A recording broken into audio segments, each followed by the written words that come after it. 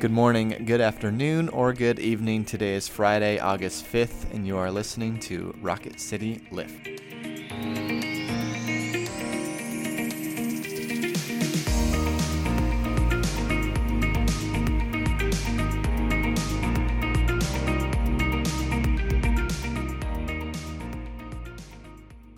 Hey everyone, welcome back to Rocket City Lift. I'm Tara Bolger. And I'm Brett Goodeman. And we come to you 3 times a week to bring a bit of a spiritual lift to your day. So glad you are joining us today. We're going to get back into the Philippians text, but before that, let's begin with prayer. Let us pray.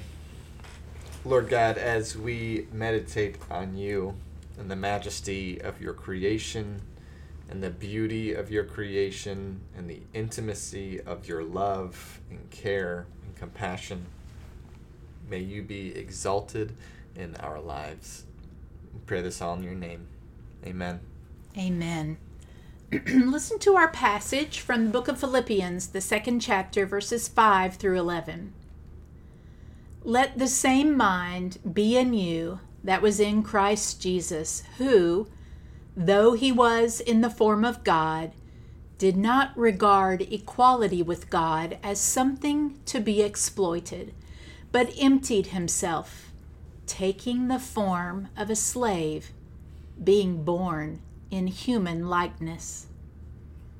And being found in human form, he humbled himself and became obedient to the point of death, even death on a cross. Therefore, God also highly exalted him and gave him the name that is above every name, so that at the name of Jesus, every knee should bend in heaven and on earth and under the earth, and every tongue should confess that Jesus Christ is Lord, to the glory of God the Father. This is the word of the Lord. Thanks be to God. For our Friday Fun question, Tara, do you have a friend who has encouraged you to do new things or things you normally wouldn't do, or have you exercised that influence over another person?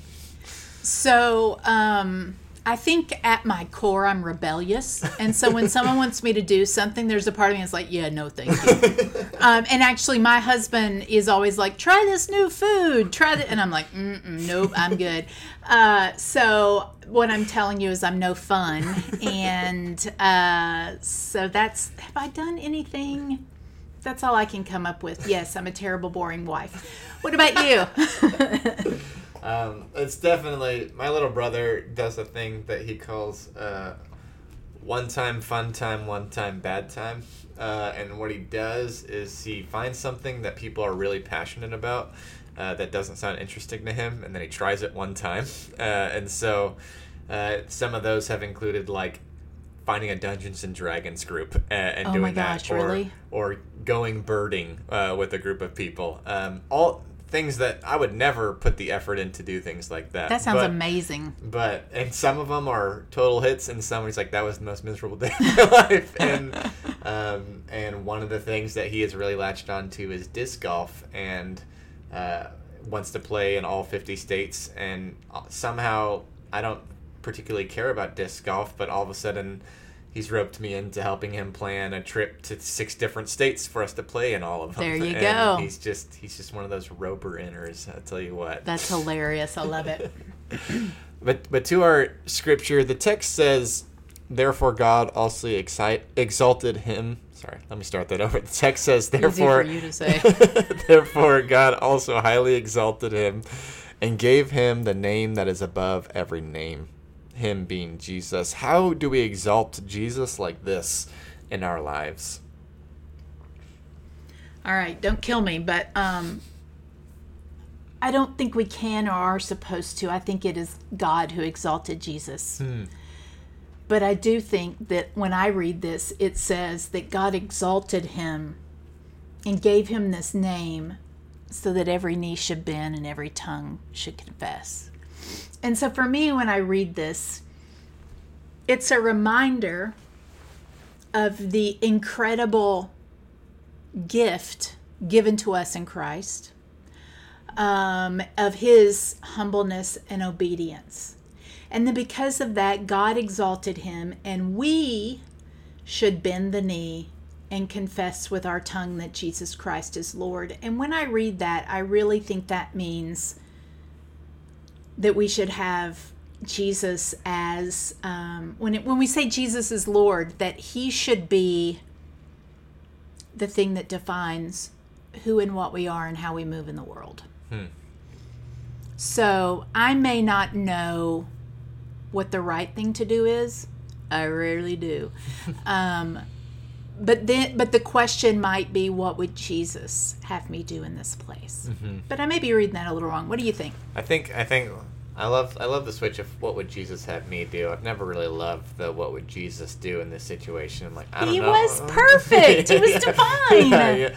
I don't know. He'd be able to tell that this person had been in a bunch of affairs, and that's what he would do. So I don't know. I can't do that. But what would Jesus have me do? Wouldn't make as good of an acronym, but probably more theologically accurate for our lives. Yeah, I think you're exactly right, and I think it's important to, I love this kind of arc of the week we've talked about. We talked about Jesus humbling himself, of God moving from this part of power to come into the world and be with us, but also to a reminder that Jesus' story, that God's humility doesn't end there, that God ends in exaltation, that God ends in power and God's defeat of death, that God still has power and sovereignty, and Jesus Christ is still Lord of the world. It's just that understanding of what that means has evolved. And in response to that, I think you're exactly right of what our Philippians passage has told us, that we are confessing, professing, acknowledging that Jesus is Lord of the world and of our lives, and as we've kind of been hammering home, that that leads to an actionable change when we truly hear that and know it to be true. It's funny, when it says, therefore God also highly exalted him, I think Paul, writing this letter, really wants that church to treat each other with humility and quit thinking that one of them should be exalted over the other, right? One of them should be more important, or one of them should have a gift that matters more than someone else's. But I really have just been taken with this idea of, we don't talk about lordship. But when we say Jesus is Lord, I think we are saying that we are willing to make Christ and his will for us in the world the most important thing to us. And I do not do that perfectly, even close, but I'm trying, I don't know. I think about, as that this is the central thing, I think, that gathers us in a community of church, of people who have different political beliefs, people who are of different ages. I have friends who I joke they're part of a mountain biking cult, and that's what gathers them together, is they want to be the best mountain bikers they can be together, and they're kind of pursuing that. But we gather together in this place of church because we acknowledge that Jesus is Lord, and we're trying to figure out in this world how to make Jesus the Lord of our lives, and we're doing that together as a community, and we're drawing closer to that objective and that idea every single day, and that's what gathers us together. That's the ultimate thing that binds us as a community. Yeah, I mean, I've said it in worship before, right? But just walking into worship, we're all acknowledging in some way that we want God to lead us, that we don't have all the answers.